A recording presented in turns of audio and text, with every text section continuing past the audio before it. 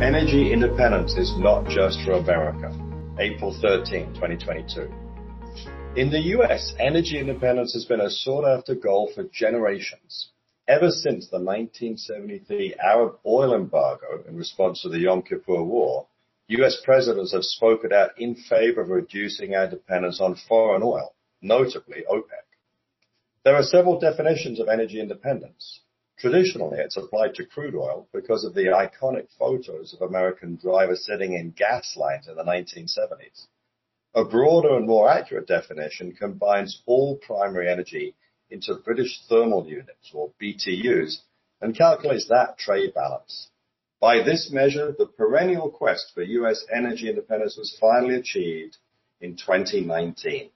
Thanks to the shale revolution and fracking, we now produce more energy than we consume.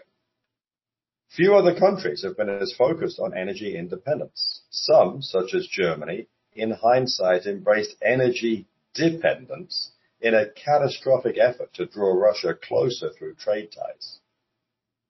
Russia's invasion of Ukraine has elevated energy independence as a pillar of national security. Germany might be the most connected to Russia and therefore the most vulnerable. They hurriedly abandoned their previous strategy and announced their intent to drop Russian oil and gas imports just as soon as they can be replaced. Since Russia knows its gas trade to Germany is on borrowed time, it's a good bet the flows will stop when Russia chooses and not when Germany is ready. It'll provide a further lesson to everyone on the importance of diversified sources of energy. Hydraulic fracturing, or fracking, is almost exclusively a U.S. practice. We listed the reasons in a blog 6 years ago. See why the shale revolution could only happen in America. The right type of rock, plentiful water, and availability of capital are among the most important reasons.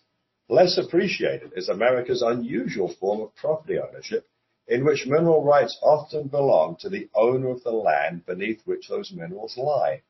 We haven't come across another country with anything similar. This makes it easy for private companies to partner with landowners to extract oil and gas and share the profits. In the UK, like most countries, the government owns mineral rights. So when Cuadrilla set out to frack beneath the land of Lancashire in northern England, their activities quickly became a political issue since the government was approving exploitation of a resource they owned. Cuadrilla's efforts quickly ran into bitter local opposition, and 3 years ago, the British government finally bowed to public pressure. See, British shale revolution crushed America's unique ownership of oil and gas. Cuadrilla's 2 wells are due to be capped for good soon, but UK PM Boris Johnson responded to the Russian invasion by promising a revised energy supply strategy that would be more reliant on domestic energy resources. Britain was importing Russian liquefied natural gas, or LNG, so it can at least source elsewhere, with America an obvious beneficiary. Meanwhile, Cuadrilla is now making a last-ditch attempt to revive their efforts.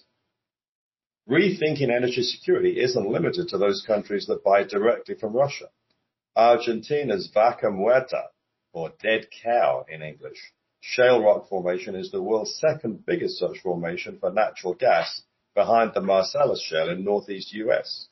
Argentina has struggled to develop this resource, but just announced a new concession to Chevron as part of a 282 square kilometer area they hold rights to.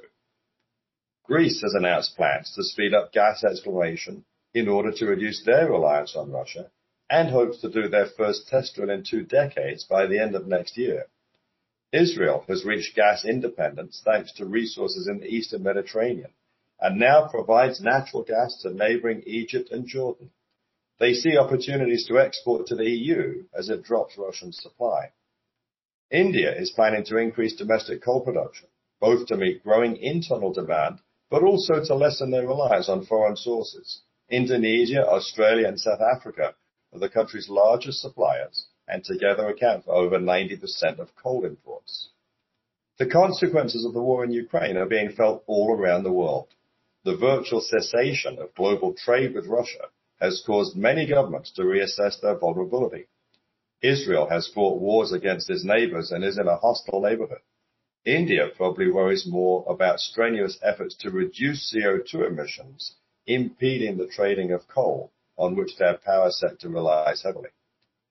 All of a sudden, energy independence is not just for America, even though it's been a goal almost since Saudi Arabia discovered oil.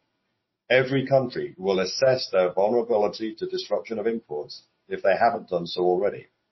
Diversity of supply is now vital.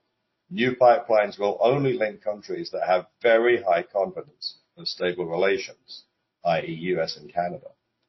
The US is an attractive trade partner in a world that is looking for more LNG. American energy independence is set to help other countries achieve the same for themselves.